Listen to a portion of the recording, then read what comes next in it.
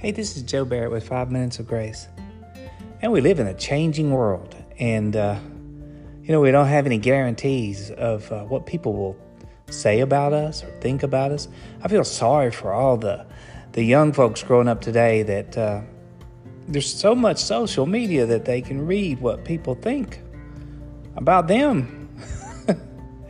And I'm glad, honestly, that I didn't know a lot of that stuff or know to care what people thought. But the result of that is if we're basing our sense of worth or value on what someone else thinks, boy, that's a slippery slope, isn't it? And even our huge stars in athletics and sports and in entertainment, their lives are so torn apart by what one person says or another person says. Oh my goodness, to live that way based on what someone else thinks of you, that's a difficult thing. It does affect us somewhat, but my joy comes from Jesus, not from what someone else thinks about me. And, at any time somebody could say, hey, man, you did a great job today. That was a great message. The next week, somebody might say, you're a terrible pastor. I remember early on in ministry, I had a note left for me on the front pew that somebody had left that just basically was saying, you're terrible. And didn't sign it. But I just thought, wow,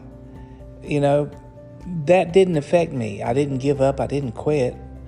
I didn't stop in the ministry. It's because at some point in time, my sense of worth transferred from a mom and dad who loved me to a God who loved me. There's one verse that that I will value. It's a simple truth, powerful, life-changing, and it's simply this: Jesus Christ, the same, yesterday, today, and forever. And if he never changes, if God is always the same, then what he said yesterday will also be true today and will also be true tomorrow. And that's pretty great, because the Bible says that he loved us, and while we were yet sinners, he died for us. And that he's changing us. The process that God is in is he's changing me and you to the image of the Son. All those who have surrendered their hearts and lives to Christ. That's what he's doing. And the promises that he made yesterday will still hold true tomorrow. And God keeps every word. He's the same. And so my self-worth, even if I'm having a rotten day, even if I do preach a lousy message, even if I just feel awful, even if I'm involved in some form of physical suffering or some kind of tragedy, and these things can take a life and just destroy it. Someone that you love walks away from your life. That can be devastating to the point of why live, unless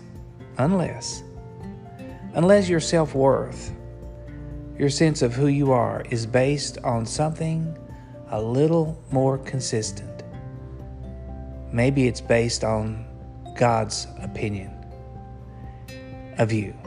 Maybe it's based on God's word. Maybe it's based on his truths. And it's wonderful to know that he is the same yesterday, today, and forever. Have a blessed day.